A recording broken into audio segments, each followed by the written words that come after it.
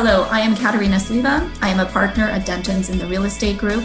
I am also the head of our Land Use Planning, Municipal and Development Law Group. I help our developer and landowner clients secure zoning and other development approvals for their projects. I am the lead of our Canada Smart Cities think tank. I am also your host for the Smart Cities Chat podcast series, brought to you by Dentons. This podcast series covers a broad range of topics within the smart city space. Everything from drones, communication, 5G, privacy and related issues, P3s, transportation and smart mobility, sustainable, smart communities, and much, much more.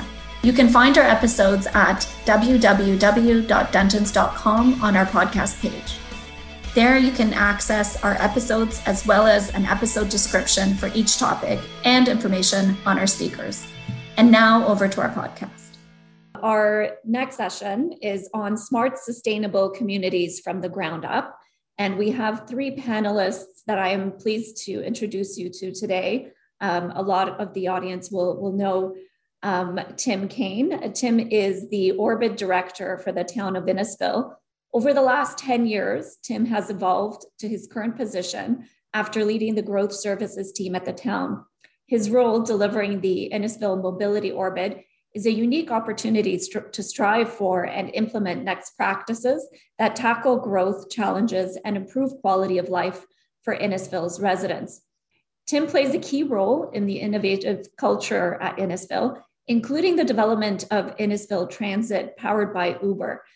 Tim's previous life, or in his previous life, he worked as a planning consultant in Canada and in Australia, acting on behalf of national and international clients for a variety of commercial, industrial, residential, and institutional projects.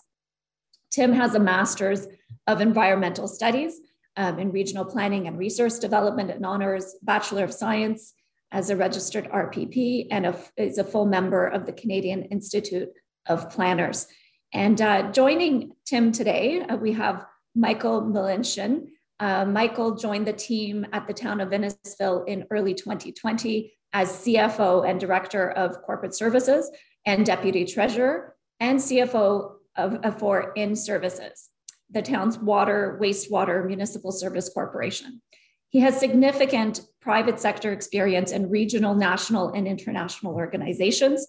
Serving as CFO for the last 15 years, he has expertise in streamlining operations to improve processes, using lean concepts and developing comprehensive strategic plans to help organizations succeed. Michael has closely partnered with the community, chairing several economic development and industry boards. He has worked with municipal councils to encourage businesses to expand or relocate into communities. His partnership with various colleges and universities has also helped businesses grow by adopting the latest advanced technologies into their business processes to create a competitive advantage. Michael has a passion for integrating AI, artificial intelligence, into business strategy and community development initiatives to provide better services to residents. Thank you, Michael and Tim, for joining us. And joining Michael and Tim, Natalie is an up-and-coming designer with IBI's LA office in the field of architecture, building experience in a wide array of projects, including light rail station, residential, spa, medicine, hospitality, and office design. Natalie has proven her flexibility to function as a team member in the collaborative environment, most evident in her light rail and medical projects. She is familiar working with complicated and technical project requirements and relies on her strong BIM 3D visualization software skills to best communicate with different disciplines. Natalie's work has taken her far internationally in New York, Missouri, Toronto, and Amsterdam. This experience has given her an appreciation for architectural processes in different regions, and she is passionate about sustainable design as it impacts the triple bottom line. As a result, she has deeply studied the subject matter and holds credentials with both LEED and WELL. Welcome, Natalie, Tim, and Michael, and thank you for joining us today. As we get started, and before I turn it over to you, I did want to frame our discussion by putting forward the Dentons Smart Cities definition that is quite broad and flexible and will I hope help facilitate your discussion, although I don't think you need much of that help. So at Dentons, we have coined the definition of smart cities as a smart city modernizes digital, physical, and social infrastructure and integrates all essential services for the benefits of its citizens by harnessing advances in sustainable technology to make delivery of these services more efficient, useful, innovative, and equitable. It begins with the particular needs and goals of a city or a community, and then aims to address those needs through advanced data analytics and efficient coordinated implementation of advanced telecommunications, sensor and camera technology, traffic control, LED street lighting, deployment of electric and autonomous vehicles, smart health services, smart buildings, and so many, many, many other technologies and services. So with that, I would like to turn it over to the three of you. Natalie, Tim, and Michael, welcome. And let's get the discussion started. Tim, over to you. Thanks, Kat, and thanks so much for the opportunity this afternoon. It's a pleasure to be in such great company, not just this panel, but all the other panels today as well. So just before we get into the discussion, much like your definition of smart city, I guess I want to give a little more context about Orbit in the town of Innisfil. So we are about an hour north of Toronto, and it does make potentially for a good slogan, the town above Vaughan, but I'll come back to that in a moment. We have quite a few things going for us, and as a result, growth is coming our way. We have a 400 series highway, which obviously is a big driver of growth. We have Lake Simcoe on two sides. We have a Metrolinx rail line, and just last week or the week before, a new hospital was announced right beside our town campus. So there's a lot going on, and that's principally what's driving growth into this region, and particularly into Innisfil, and those things that are driving the growth for Orbit as well. So there's two drivers for that. A few years ago, Metrolinx announced a new station, proposed GO station in the town of Innisfil, which we were super excited about. And then recently with this provincial government in the transit-oriented community model, they gave us flexibility in how that station can be delivered and designed and the neighborhoods around it. So it was a perfect time to establish, a long-term vision, part of our mantra about outcome-based thinking. What are those, what's that image, that singular image, which you can see a little bit over my shoulder, that we want to drive towards when we're making everyday decisions at the town. And, a big part of that too is, what planning and technology can we weave into that and really make a difference for our residents. And that's what we're in the process of doing right now. We sure don't have the same level of information understanding that many other speakers do, but we are learning, and we're here to talk about that.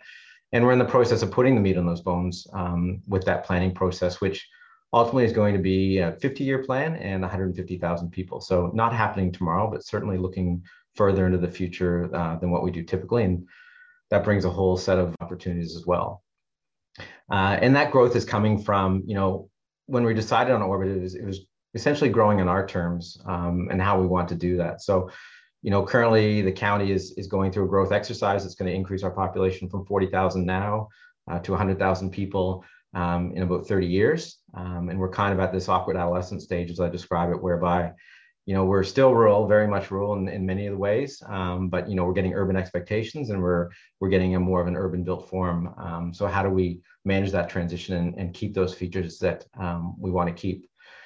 And the reference to Vaughan wasn't an accident. They were very much where we were, less than 50 years ago, less than 30 years ago even. So, we've seen how, development can occur. And, if we choose to do that differently, then we feel that Orbit is a good way to do that. And, making those purposeful decisions now that fundamentally and authentically, embed those things like inclusivity, sustainability, technology, and placemaking will pay dividends later on for us. So that's why we're here today talking about this particular project. And Mike, I'm not sure if you wanted to add anything to that.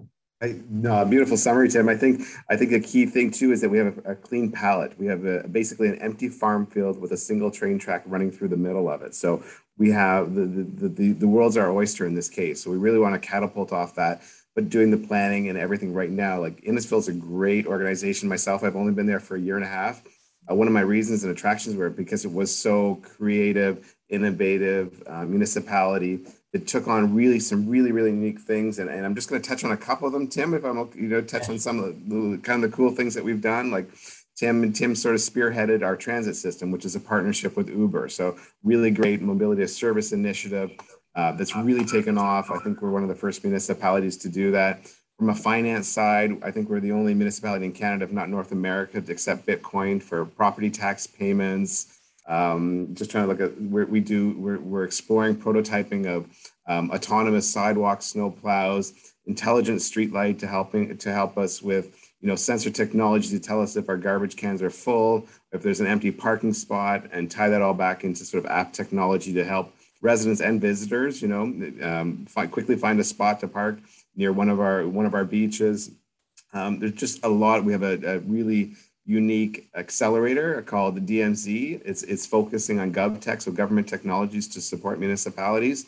And really that's an economic development tool for us, to have these type of businesses settle in Innisfil. So it's really some really unique initiatives that we're starting off with. And I think that's what is sort of spearheading the orbit. It's going to be one big experiment for us of creativity and innovation that I think we're really pushing forward to and really looking forward to pushing forward to.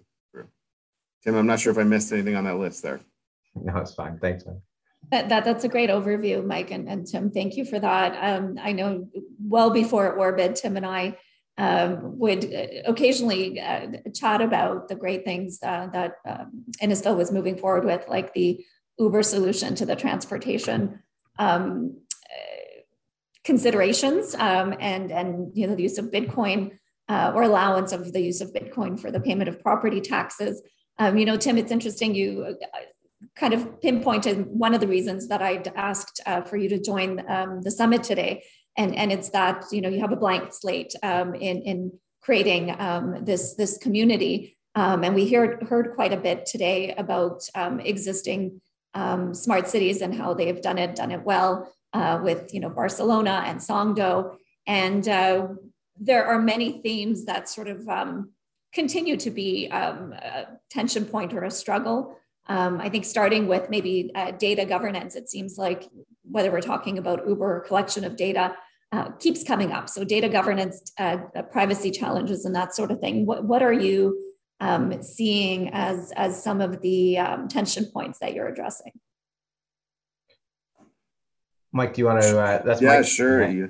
The whole data governance and the privacy thing is like we're trying to take a preemptive strike on this. We don't have the technology already embedded throughout the organization, the municipality, but we want to take that preemptive strike to say, what can we do to protect our residents? As we start partnering with third-party technology providers, what can we do to make sure that our residents' privacy rights are not violated? Like the accumulation of data and moving towards a surveillance capitalism type approach is not something that we want. So we've created a data governance strategy, to try and manage that and mitigate that. We've in exploring all that data governance strategy, we've come across some really unique private sector organizations, not-for-profit organizations, and one is called Innovate Cities out of Toronto, and they create these data trusts that lets this data and information be coalesced into one database, and it's all protected from a physical barriers, but also privacy by designs. And the unique relationship that Innovate Cities has is with Dr. Anne Cavoukian, who's three-time Privacy Commissioner Officer of Ontario, and who is the creator of privacy by design principles that have rippled around the world through GDPR in Europe. And so she's been working with us and partnering with us as a municipality, which has been a great input to try and understand her perspective and really create privacy at the source and not wait till the later and try and anonymize it, but really do that by design. So there's one great partnership we're working at, and they create these data trusts that help us manage our data, make it accessible, make it protected for residents.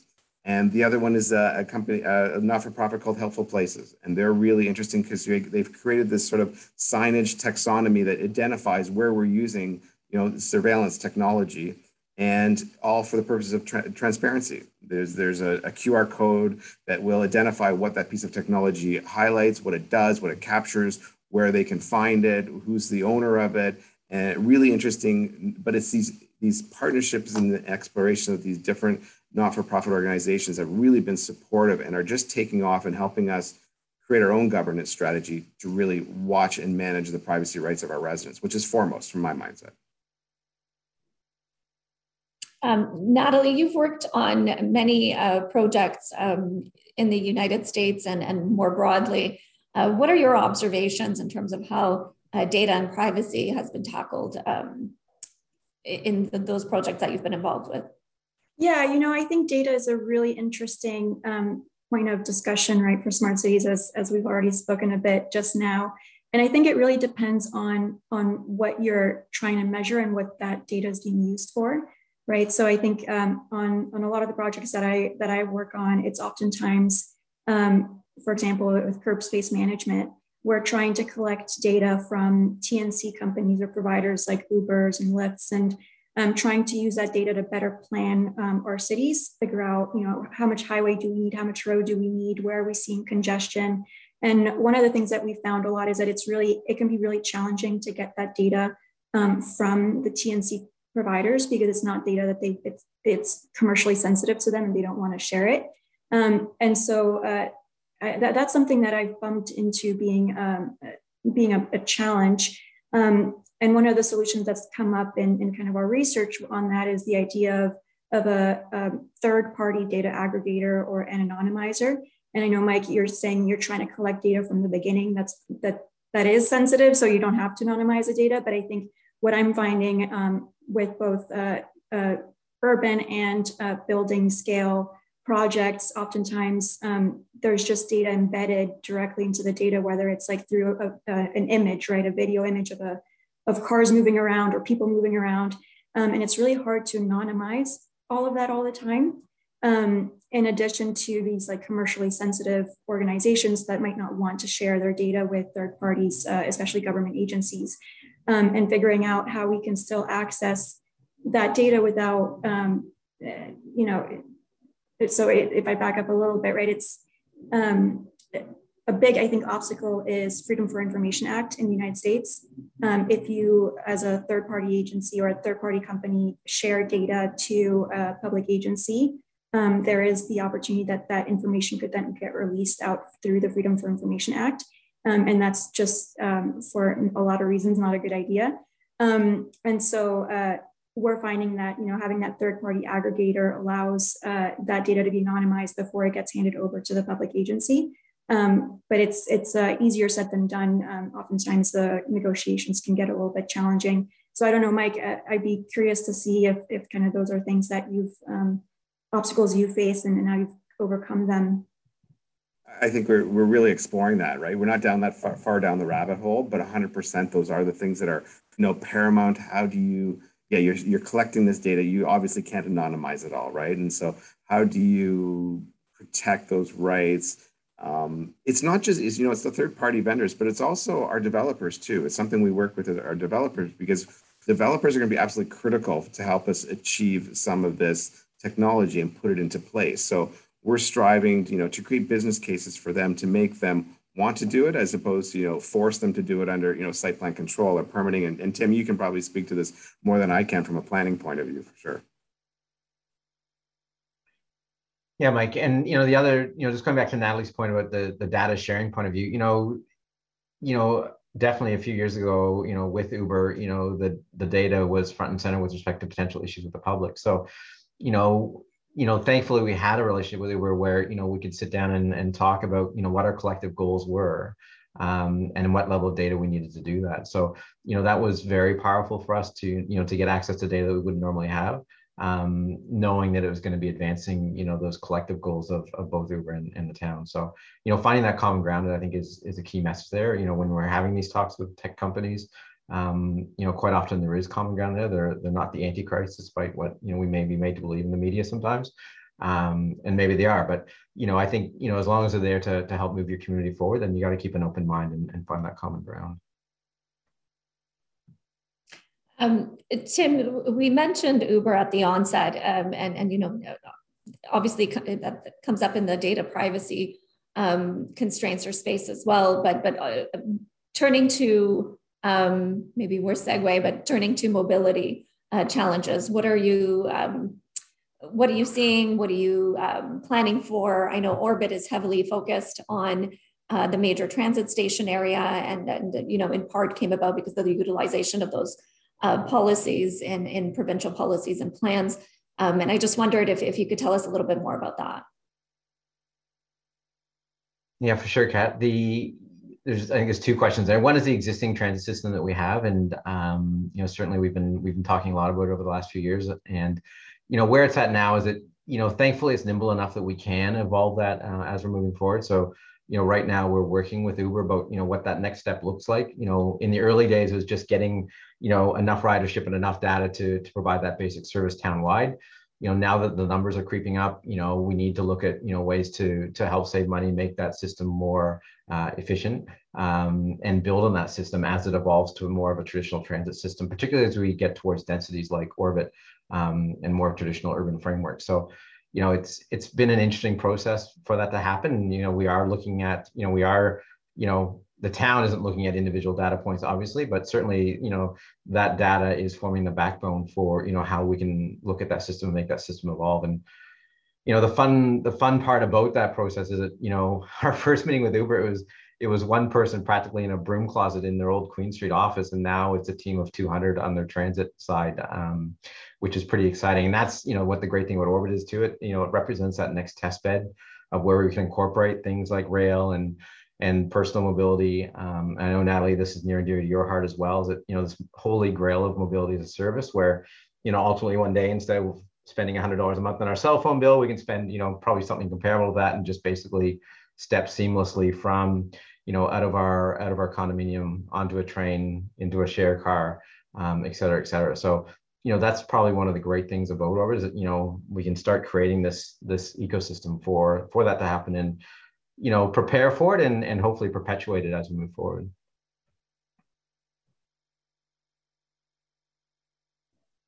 Yeah, and I think sometimes you mentioned it as well, Tim, right? That sometimes some of these TNCs and other service providers are kind of considered to be the Antichrist. And I think that can be a really traditional way of thinking about mobility. I think everything evolves over time. Like we're humans, right? We're not the same people we were back in the Middle Ages. And there's a reason for that, right? I think it's important to look at how we're evolving, how our needs are changing, and trying to find progressive solutions that still address all of those needs that we need, right? Whether it's equity, access to mobility, access to jobs, access to transportation. These are all things that matter. And there will be some stumbling blocks along the way. Not every solution is that's proposed is gonna be perfect, but I think there's a saying, right, that humanity is always leaning just a little bit towards the right and towards progress, right? And I think we have to trust that to a certain extent and not be afraid to try new things. And I think that's really incredible that Innisfil was able to kind of arrange that partnership, and there will be a lot of evolution to that. So that's something to look out for, and I'm looking forward to that, honestly. Great, thank you. Another form of mobility that we've covered a little bit today, but more from the construction process and kind of prop tech angle, are drones. I know from discussions with Tim and Mike, that's another area that you're trying to figure out and looking at in Innisfil and maybe with Orbit, but also more broadly. Can we talk about that for a minute? Some really exciting initiatives, with different organizations out there, and sort of capitalizing or creating an alternate revenue stream from your airspace. Is it a doable thing? Like the ultimate goal is to bring in revenues that could reduce the tax levy and the burden on the taxpayers. So as we move to to the air deliveries, as Amazon's taking off in a COVID world, can those deliveries be done by drones? Right, that's the ultimate question. And then what control do we have over our airspace? It becomes, in theory, you can put these drone air matrices into your airspace, and when someone flies over, you can ding them with a toll, just like Highway 407 across Toronto. So it's doable. It's being experimented now, and we're exploring that sort of delivery aspect coming into Innisfil airspace. There are regulatory issues with Transport Canada and NAV Canada. Who owns that airspace? They have to relinquish that authority over it back to the municipality. So those are things that are going to take some time. And that's more of a legal opinion, and Kat, and that's probably where we call on you to weigh in on that kind of thing. But it's something we're exploring, to monetize it if it's a possibility. But we're also looking at taking the regular pharmacy, the Shoppers Drug Mart in town, able to deliver drugs quickly to the seniors' home down the street, type of thing. So we are exploring all those type of initiatives. Really exciting to see if we can make it work. Drone delivery is not new. It's new to Innisfil, and we're really definitely trying to explore it. Great. And when you're struggling with those things, Mike, I'm happy to introduce you to Catherine McCullough, who has an expertise in drone and aviation law. I don't know if Natalie, Tim, you have anything to add on that point. I will happily continue to segue into other related areas, but I'm pausing because I see Tim's unmuted. Yeah, just briefly, there's the whole, I won't call the legal side boring, Kat, but there's that whole legal side and financial side to it. And then there's a physical space side as well, which I think Natalie will probably have more comments on. But how do we, and this might be a theme of one of the questions moving forward, but how do we future-proof ourselves without overwhelming ourselves to have these buildings that can have platforms, can have delivery areas, can have roof space, et cetera, and the flight paths in between them, so that we're not missing out on those opportunities, as those other challenges are met. Yeah, and to add to that, I think that's part of that behavioral shift that we're seeing in people and in society, right? The fact is that we're seeing a lot more online shopping, and I don't think that that's necessarily something that we have to discourage. But delivery vehicles are increasing congestion pretty significantly in cities. So I think drones could be a great solution to that. And as far as like the building standpoint, right, we just need to be aware, right, of potential noise hazards to building residents, because noise is really bad for mental health. So you want to be able to protect against that, as well as any potential like wind pressure changes that are now going to be impacting, especially glazed skyscrapers. You don't want any kind of wind pressures passing by them to knock glass or any other kind of building facade element off the building. But I think those are all things that you can resolve and work around through some of these types of drone regulations or policies. Mm-hmm. I've had some great conversations with Catherine over air rights. We consider air rights in the development industry a little bit differently than when you're looking at sort of the drone usage of or delivery by drones. But yeah, it's a very interesting space. And also, I know we chatted a little bit about, does that then impact SDC ratings for windows and things like that? So maybe turning to that, and building on the earlier panel that spoke about drones and the usage of drones within the construction industry. What are you seeing in the future proofing or future planning for buildings for construction and that sort of thing? What are you considering? Natalie, what have you seen in your experience on the projects you've worked on? Oh man, that's a big one. I mean, it can vary so much on the building use type, right? Hospitals, you always have to future proof to a certain extent. And a lot of time that's just by creating redundancy and just over structuring the building. In other cases, a lot of our transit stations will actually create or build in knockout panels within the station, so you can easily expand or add wings or add bays to the different facilities and stations. But I think even more than that, it's a conversation, I think, about cost to a certain extent. Some future-proofing practices are just good best practices, but we have to sometimes reduce or kind of value engineer some of those things out just because of the potential increased upfront cost. And I think what's really important to note, especially with future proofing, sometimes it can be harder to predict what the economic value is of future proofing, but it can significantly reduce costs down the line. And so I think that that's something in the building industry that we need to really be looking a little bit more at, is accepting upfront costs a little bit more openly so that we can ensure the longevity and the durability of a building.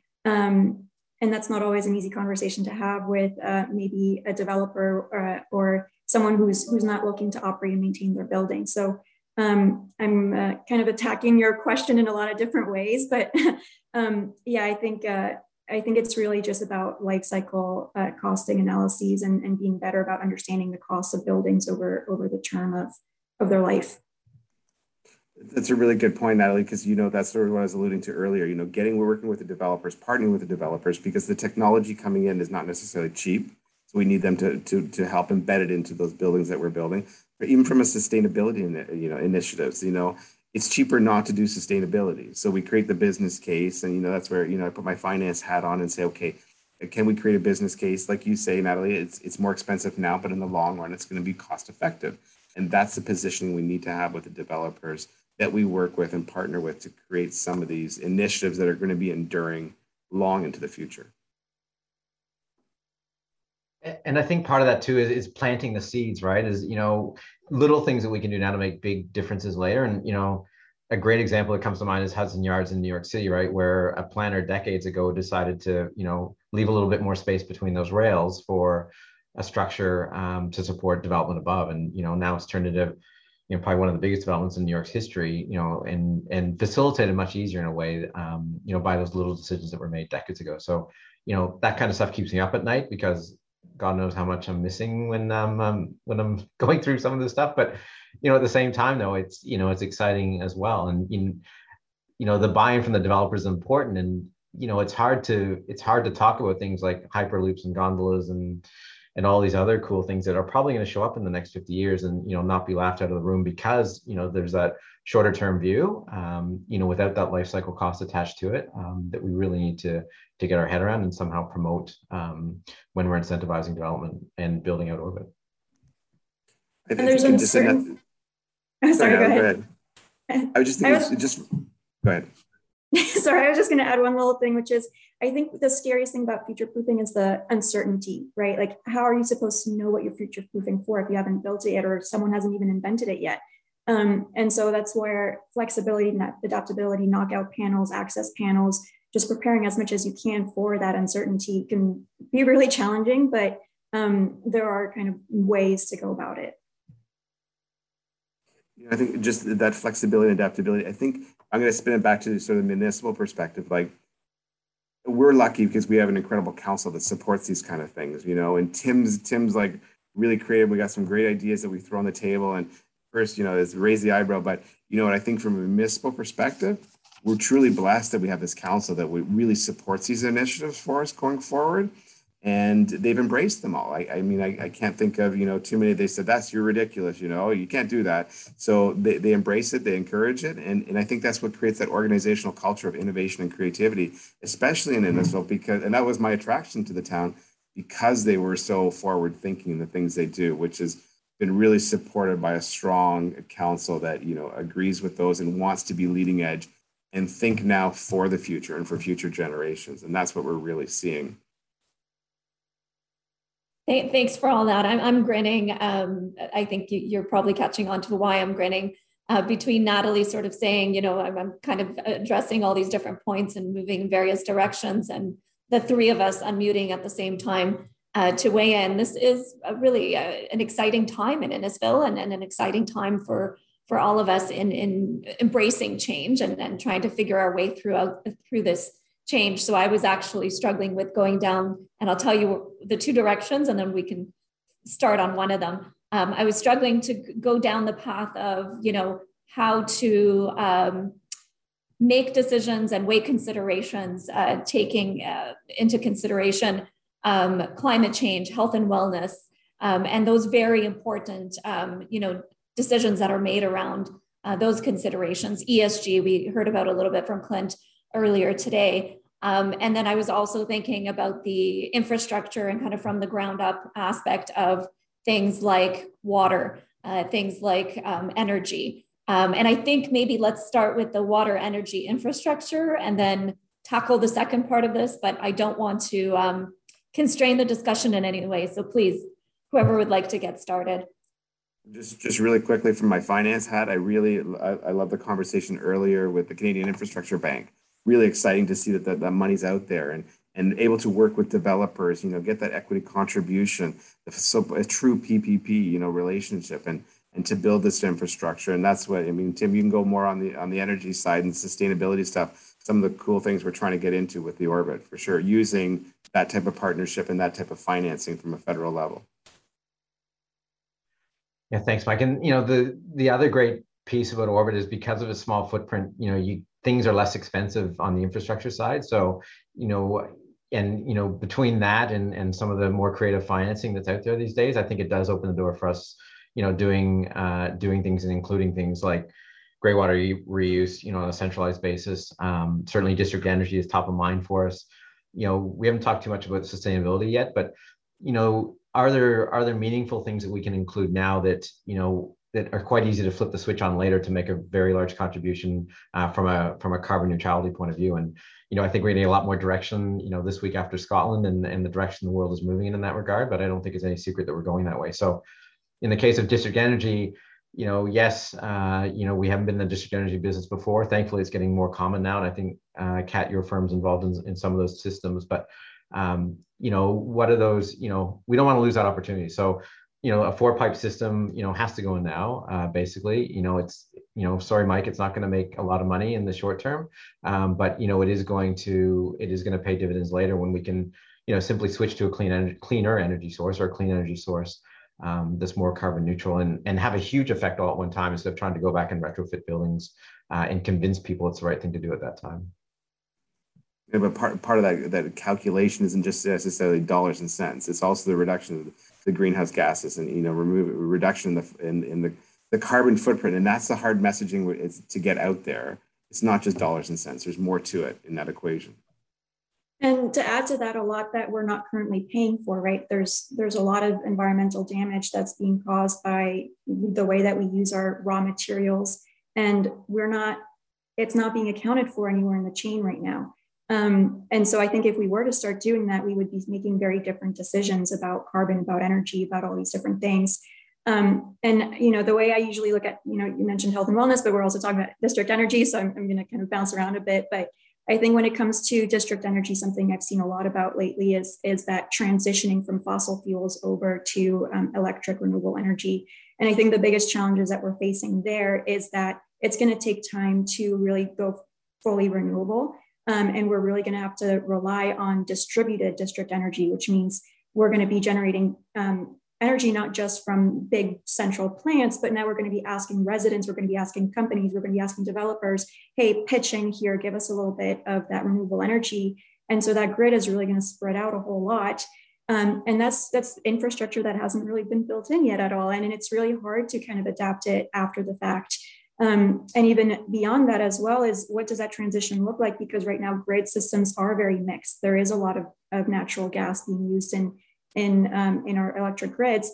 And so as a building, when you're building a building from scratch, you have to consider it might be better to be gas right now, but we do need to be able to transition over into renewable energy or all electric in the future. And what does that look like? Do we pick out that electric stove right now? Do we get, there's fuel switching is a big conversation in the construction industry right now, right? Or do we just bite the bullet, make the whole building electric, know that it's going to increase our greenhouse gas emissions at the beginning, but that then in the long term, then that we'll get the savings back. So those are my 2 cents about district energy. And then regarding health and wellness, I think that there are 3 things that people kind of don't really fully take into account, and that's water quality, air quality, as well as I'm blanking on the third one, but like noise and other kinds of impacts. As far as water quality is concerned, I think people aren't really understanding how our drinking water is affected. In the United States, there are carcinogens that are found in 14 different wells all across the Corn Belt. And a lot of that is coming from runoffs, right? So from highways, roadways, as well as farmland. If you're using a lot of pesticides, fertilizers, all of that runs off and it eventually leaches into the groundwaters. And that's showing up in our tap water. It's, and that's affecting health. And beyond that as well, when it comes to air, I think the thing I hear the most often is we don't need to think about air filtration systems because we're in a suburban area or we're in a mountainous region and we have really pristine air quality. But what people forget is that indoor air quality can be 2 to 5 times worse than outdoor air quality at any given time. And a lot of those air pollutants are coming from your buildings. It's coming from your VOCs, so volatile organic compounds. it's coming from your pets, it's coming from your laundry. If you dry clean provide like off gas is a lot of formaldehyde. And so those are the things that I think people sometimes take for granted, that water quality isn't a given, air quality isn't a given. And so you do have to work for it. And as we continue to urbanize, those topics are going to become more and more important. And we're just seeing now with COVID, right, where you have COVID viruses that are being tacked on, right? They're carrying themselves on the particulate matter that gets distributed around buildings. And depending on the kind of mechanical system that you're using, it could be, traveling from the ground floor all the way to the 10th floor. So I'm kind of now blabbing a lot, but I think it's safe to say, I think health and wellness is going to be, I think, a big topic of discussion in smart cities moving forward. I'm going to borrow from my partner, Michael Ludgett, who spoke on or moderated 2 panels earlier, and say we could probably go on for 2 hours on these topics. But in the last few minutes, and I can't believe how quickly it's run out. I knew it would run out quickly, but it's been really, really quick. There's related to the P3, public-private partnerships and engagement question for me, maybe a different side of it, but is that community engagement and community buy-in piece that I think is important, and oftentimes in Ontario, at least from my perspective and my role in this industry, a challenge at times. I wanted to put that out there for comment. Should you want to comment on that, and really open up the last 3 minutes to say anything in closing that you'd wanted to mention during the session as we sort of come up to the hour. Sure. I think Mike's ready.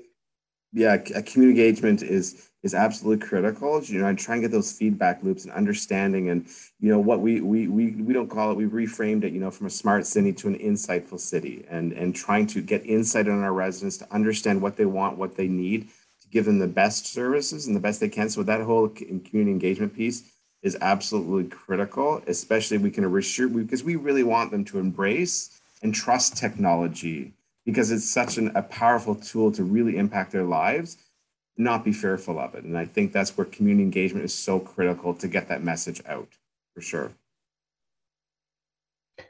Yeah, and just building on that, it can't be a legislative requirement, which is what it is most of the time in our industry. It has to be authentic, and certainly that's what we're embedding early and often. As we go through a secondary plan process for Orbit, is getting that authenticity. And the other really interesting piece, and we could talk an hour on this, is not only the existing residents who may or may not live in Orbit, but those future residents, right? How do we get the insights of the people we don't even know who are going to live there yet? And that's a challenge we're throwing towards the consulting team, and very curious to see how that's going to turn out.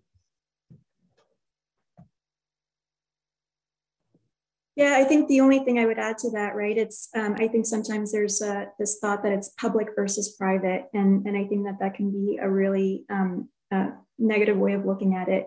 I think the way of the future, especially with smart cities, where you're going to need a lot of hands on deck to really envision a holistic, society and culture, you need everyone on hands, and everyone brings different insights and perspectives.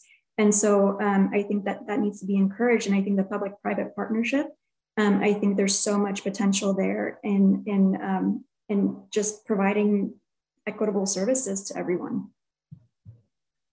Consistent with our experience today, we've covered a lot of ground during this session. I think we somewhat touched on the information and communication technology piece, but specifically, if there's anything you'd like to add with respect to the Internet of Things, AI, and that's a piece of the conversation, or any closing remarks, or I'll open it up before we wrap up.